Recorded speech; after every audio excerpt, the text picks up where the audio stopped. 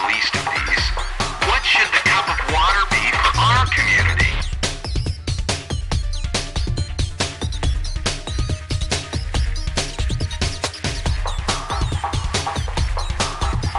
So, who are we? What is our assignment? Where is God at work right now? What are we good at? What's the next step, the next step, the next step?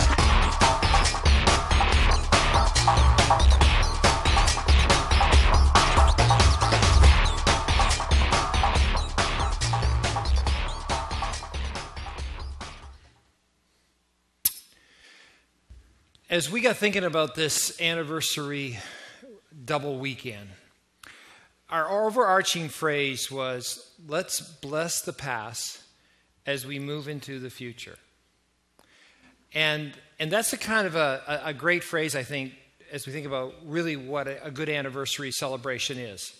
Let's give thanks for God for what we've learned and what He's done in our past. But now let's not stay there. Let's remember, not look back, that we talked about last week. But instead, now let's move into the future. So we thought the way we wanted to sort of construct these 2 weekends was we said, last week we had people share stories with us and tell us about, what God's done in their life and what they saw happen in the life of our church in the last 5 years. And so we thought, that's great. Let's talk about the last 5 years. But then we thought, what about this week as we move into the future? What sort of focus should we have? And we said, well, we should have a really good question that helps us focus into the next 5 years. And this video clip sort of set things up really good. It helped us say, it all begins with a question. If we're going to have a great vision of where we're headed, it all begins with a question. So what's that question? Well, that question is this. I'm writing 5. But the question you can see up there is, what do we believe that God wants our church to become in the next 5 years? If you're not a Christian, please just listen in on what we're wrestling with as believers, because we think this is a very extremely important question. I just want to unpack this question for a second. This question is not saying, what does Dave believe God wants our church to become? It's the collective we. We who say that we follow Jesus, love God, and love others. What do we believe? What does the church believe? Okay? And notice here too, it isn't what do we believe Dave wants the church to become, or Ted wants the church to become, or Wade wants the church to become, or Carol wants the church to become. It has nothing to do with someone's personal opinion here, or even what this table wants the church to become, or that table over there wants the church to become. It's what do we believe God wants our church to become? That's a very important question. Because the last thing I want to do is spend 27 years, 35 years, 40 years, 50 years of my life doing something in church where God says, boy, you were climbing up the wrong ladder. Oh, you were climbing up it real well, but you were going up the entire wrong ladder.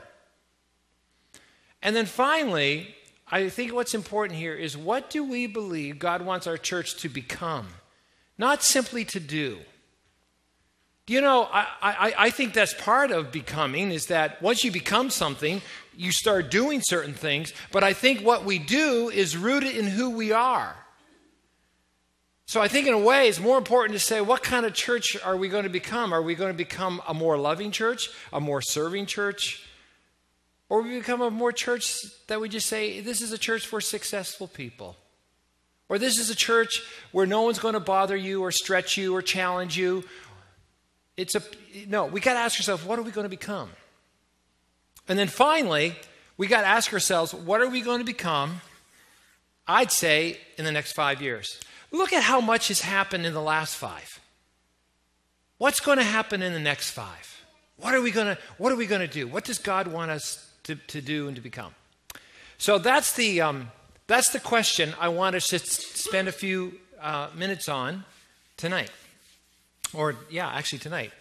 And we'll be spending that as well tomorrow morning. So that, though, now leads us to something. Because you could say, okay, well, I've got some ideas, and maybe you're already going to send me a little email. It's Dave@onthejourney.ca. You could say, I'm going to start typing up things. I'm going to make up a note, or I've got my opinion. I'll wait to an annual gathering meeting, a church business meeting, where I'll express my opinion there. Maybe I'll talk about it in a small group. Maybe I'll just, afterwards, when we're having cake, I'll share my thoughts with someone. And don't get me wrong. It's great to start really owning that question. This is a really powerful question. This is going to be a question we're going to be asking over and over again. But I think before we really start trying to answer this question specifically, I think it's important that we get a framework. That we sort of get ourselves positioned to say, okay, if we're going to answer this question well, what should we be thinking about that will help us to answer this question well? And I just want to say that I think it all starts with us listening to Jesus. And I'm not trying to be trite about it. I really do. Because who's the head of the church? Is it the board here? This is not a rhetorical question. Is it the board? Is the board the head of the church? No. Is Dave the head of the church? No. Thank goodness for that. Is it the congregation the head of the church? Because their vote is what settles the score, right? Is it the congregation? No, who's the head of the church? Jesus. He's the head of the church. Read your Bible. It says it over and over again. Christ is the head of the church. Read Ephesians. He's the head of the church. So let's listen to what Jesus would say to us as we think about what God wants our church to become in the next 5 years. See, I think Jesus helps us understand that we need to frame this big 5-year question in the context of how we're going to relate in some very critical relationships. And I want us to think about 3 key relationships I think Jesus talks about very simply in the Gospel of John. Because I think if we're going to answer this question well, it's going to be the way we are going to relate to these 3 key areas in our life that I think Jesus really wants our church to move towards. Okay? Now, what are those 3 key relationships? Well, let's look at them. The first key relationship is the world. How is our church going to relate to the world? And when we look at the world, we see that Jesus has a great phrase found in John 20, verse 21. And he basically says, peace be with you. This is just after he rose. This was the resurrected Jesus. And then he says this line, as the Father has sent me, so I'm sending you. You know, for a lot of us, if I was to ask you I'd like you to come up and give me your description of who is the God that we worship. Give me his characteristics. I think a lot of you would say, well, God is a faithful God. And God is a strong God. And God is a powerful God. And God is a God that when I'm in trouble, he's my anchor. He's my boat. He's the one that's going to save me. He's my refuge. And people love to live in that part of understanding God that way. God is our refuge and our source of strength. He's our strong right arm. God is a saving God. And we think about how he saved us and how I got my ticket to heaven and I'm going to glory after I die. And that's great too. And I think I also say, a lot of people say, well, God is a guiding God. But often what we don't talk about, and it's all seen throughout Scripture, is not only is God a saving God or a God that brings us security or safety we find in him, but God is also a sending God. He's a sending God. God is a God on a mission. From the time that when sin entered the world after God had created the world, God was on a mission. He was on a mission to once again bring the world back under his rule completely, to restore everything. And so we see this great God on a mission right from the Old Testament into the New Testament, and that is our vision of this God that we worship. He is ascending God. I mean, think about the Bible verse that, for me, I was growing up in Sunday school. It was the one verse, if I was going to be saved, I knew I needed to know this verse. It was John 3:16.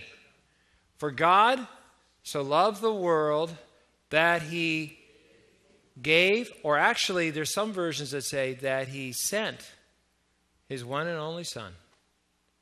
Gave, sent. God was on a mission where he sent his Son into this world, not to help those who already had their act together, but to save the lost, to seek and to save those who were far from him. God was on a mission to redeem those who were sold into slavery. God was on a mission where he says, I'm going to send you, Jesus, to do my work. And now look what Jesus is saying. Let's go back to that verse, Larry. John 20:21, Jesus says, as the Father sent me, I'm now sending you. And so then he talks to the early church and he's saying, now I want you to go be my witnesses. I'm sending you. I'm sending you. Now here's the question in the next 5 years. If we are going to be a church that when we ask ourselves, what does God want our church to become in the next 5 years? I believe that we need to be a church that is filled with sent people. And that means that rather than treating the world out there like, well, we better remove ourselves from that evil world. We better build an ark and keep our family safe and don't have anything to do with all those people out there, those pagans, those secular people.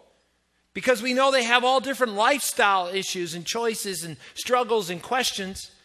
God says, no, you're called to go. You're called to go and be a light and be a witness. You're sent. Now, the other thing is that neither are we to remove ourselves from the world, but if we're sent people, neither are we to resemble the world, where we just say, hey, I'll just go into the world. I'll just resemble everything they do. I'll just buy into the culture completely. No, we're called to be God's people. We're set apart. And we're called to show a life of love and forgiveness and grace and service to others. If we are going, I don't know all that we're going to become in the next 5 years, but I know this. We need to be asking ourselves this framing question, are we sent people? Are we sent people? Because we have a sending God. Thank you, Jen. That brings me to the second circle. Actually, I'll have to erase this one. I'll get crowded. So the first relationship is to the world we're sent. The second relationship is to the church.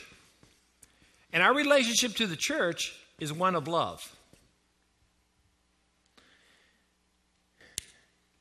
You know, I think that when we ask the 5-year question, what are we going to become? We have to ask ourselves, how are we going to relate to our church?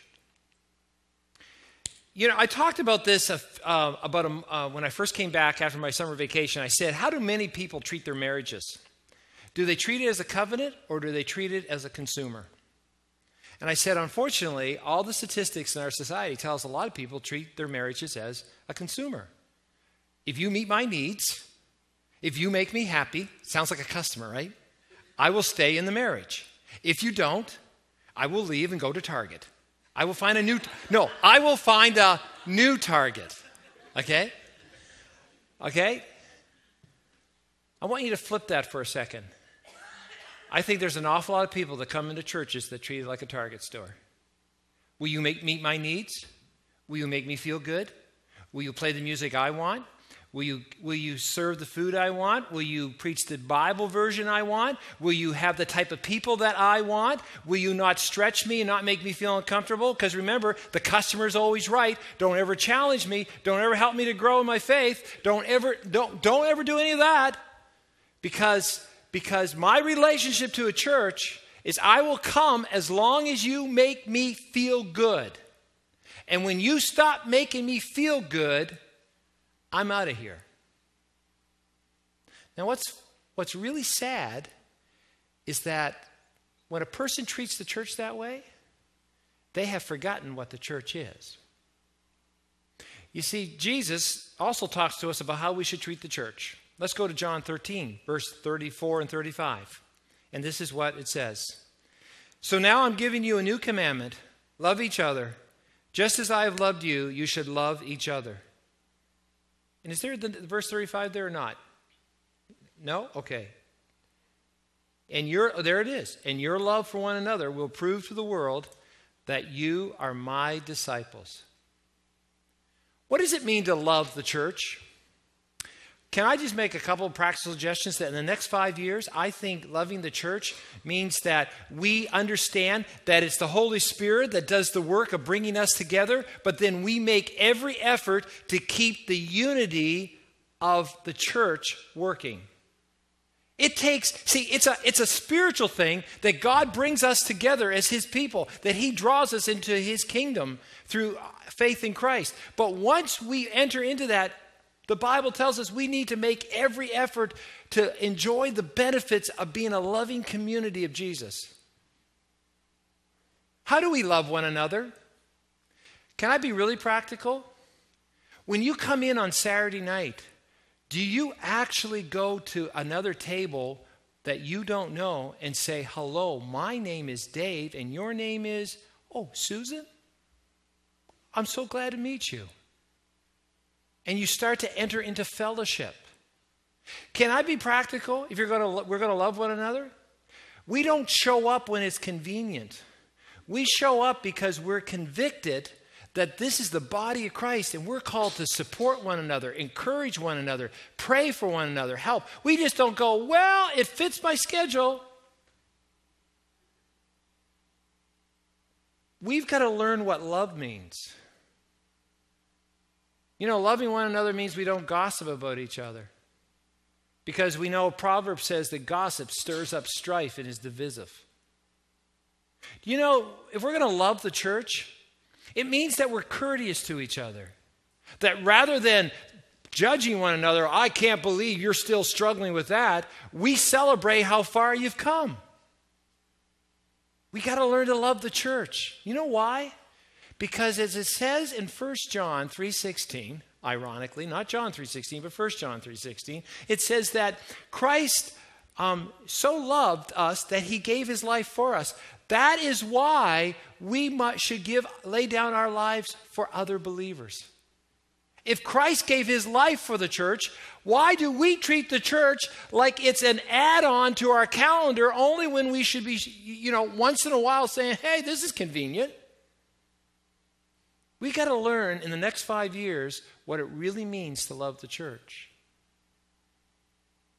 Even in times of conflict, even in times of change, this is Jesus' church. And you know what I think we lose sight of? It's that every one of you who are followers of Jesus, the Bible says that you're being transformed into the very glory of Christ. And I love what C.S. Lewis says. C.S. Lewis says that if we could see any one of us right now who are followers of Christ in the full glory that we're going to experience one day, we all of us in the room here would be tempted to fall down and worship that person if we saw them in their full glory. Do we get what we are? We are God's chosen people. Why do we treat the church as an add-on? That brings us to the last part. Our first relationship that has to shape our question is we're the world which we're sent, the church which we are to love. But the last one is ourself, which we need to be healthy with, or health. Let's read a verse here that Jesus talks to us about this. He says in John 15:4, he says, "Remain in me and I will remain in you. For a branch cannot produce fruit if it's severed from the vine, and you cannot be fruitful unless you remain in me." Now think about this. This is where it's great to make a jump from one verse to another passage of Scripture. When you hear about fruit, for those of you who've studied your Bible, what's one of those other well-known verses that you think about? It's found in Galatians chapter 5. What is it about the fruit of the Spirit? I think there's a connection here. So it says, if I remain in Jesus, I will have much fruit. What kind of fruit? Now, I'm not talking about apples and oranges and lemons and pears. I'm talking about the fruit of the Spirit. Now, what are the fruit of the Spirit? People, just do some shouts. What? Love, come on. Joy, patience, self-control, kindness, goodness, gentleness, faithfulness, self-control. Self-control. Now here's a problem. Can I tell you something I've noticed in pastoring the same church for 27 years? Here's what I've noticed. I've noticed that I see people come to Jesus. They go, I'm saved. I can't believe it. I was lost. Now I'm found. I was blind and now I see. Now maybe they don't talk like that. But anyway, I'm waiting for someone to come up and talk to me like, oh, Dave, I got saved. I'm so excited. Anyway. But they are excited. And they say, I have hope. And I have forgiveness. And they're so excited. And they're part of the church. And they go, Dave, what kind of Bible you got? I'll get that Bible. I'm walking around. I got my Bible. And I'm reading, I'm singing, I'm learning new songs, I'm showing up, and maybe I'm musical, or maybe I like to serve food, I'm back there working with Bill and Sherry, and I'm having a great time. I'm all excited. But then months move into years, and here's a problem, is that maybe they've increased their Bible knowledge, their head knowledge, and maybe they've even made some Christian friends. And they've learned how to pray without embarrassing themselves. Like they kind of learn the lingo now. Like, dear Lord, thank you for this day. I give you thanks. And everyone's going, oh, that's such a good job. And they might have even joined a small group. We call those journey groups because now they're starting to want to get deeper in their faith.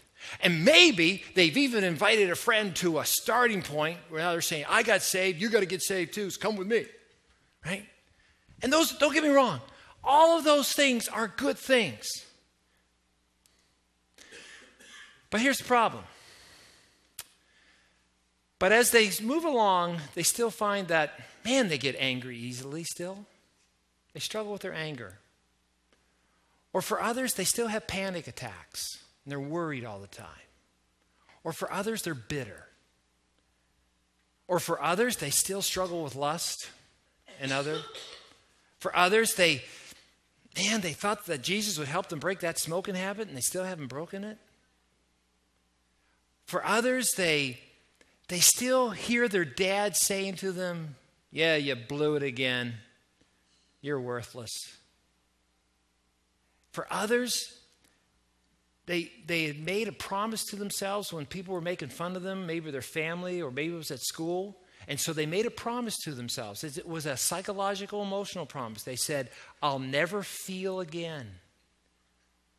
And so the problem with that promise, right, never feeling again, is that you know what? No one can hurt you. But guess what? No one can love you either because you got the wall up. And for other people, they go, I just don't know how to express my emotions at all. I get all, ooh. When Dave gets up there and starts talking about feelings, or don't hug me, I hate being hugged. And then all of a sudden, I find after a few years, people, they love Jesus, but they start to go back to their old ways. They start going back to the way they coped with life before they met Jesus. You know why? Because they never got healthy. They never dealt with their emotional pain. And can I tell you, every single one of you have emotional pain. I've walked close enough to all of you to know it. I know you all got garbage. Because here's the reality. Dave has garbage. We all have brokenness. We all struggle to know how to deal with conflict. When I see us struggling, see, here's the biggest thing that happened in the last 5 years when we went through all our conflict. And it was a revelation to me. I've had to look in the mirror myself. When I was in this deep conflict with some of you right here in this room, I didn't know what to do with it. I was freaking out. Because I grew up in a family that there was only one way to deal with conflict. You fight. Last man standing. Now, I know for some of you, I know how you guys dealt with conflict in your home. You never talked about it. It didn't exist. You were in la-la land. And you bring that dysfunction right into this church family. Anytime there's a conflict, oh, it doesn't exist. It's all pretty. And then others of us over here are like, yeah, boom, boom, kick, yeah. Which isn't emotionally healthy either. And the thing is, then we hear words like Jesus saying to us, turn the other cheek, become a person of peace, forgive 70 times 7. And we don't know how to do it because we're so locked up emotionally. Listen, we got to figure out how being connected to Jesus really transforms us so that people who come in here who are angry, vindictive, bitter, cynical, worrisome, anxiety-ridden, over the years of following Jesus, we start to see them get free. They start to, like this hostage series, they start to break free. And people start to say, wow, when you really do follow Jesus, your old falls away and your new comes, you're transformed. Now listen, these next 5 years, whatever we decide to do, we better be dealing with this, because the thing that would break my heart is to see people who came to Jesus, serve Jesus, but still stay sick in themselves. And they're not healthy because somehow they didn't figure out how to be rooted to the vine. There's got to be a way we connect our walk with Jesus so that we can be aware of ourselves and get better and get healthier. And when we can finally stand up and say, you know what? I was a compulsive liar, or I was a critic. Every time I would talk to people, I would criticize them in my mind. And we would honestly admit it. And then we'd say, but Jesus is helping me move forward and show more grace. And I'm starting to find freedom in Christ finally. But I'm willing to admit this is my struggle point. Pray for me. And there's no more pride and no more pretending. There's no more, I'm just going to live in my little shell and protect myself, because that's not what it means to be the church of Christ. Because Jesus says, you're going to be connected to me and you're going to have to produce much fruit.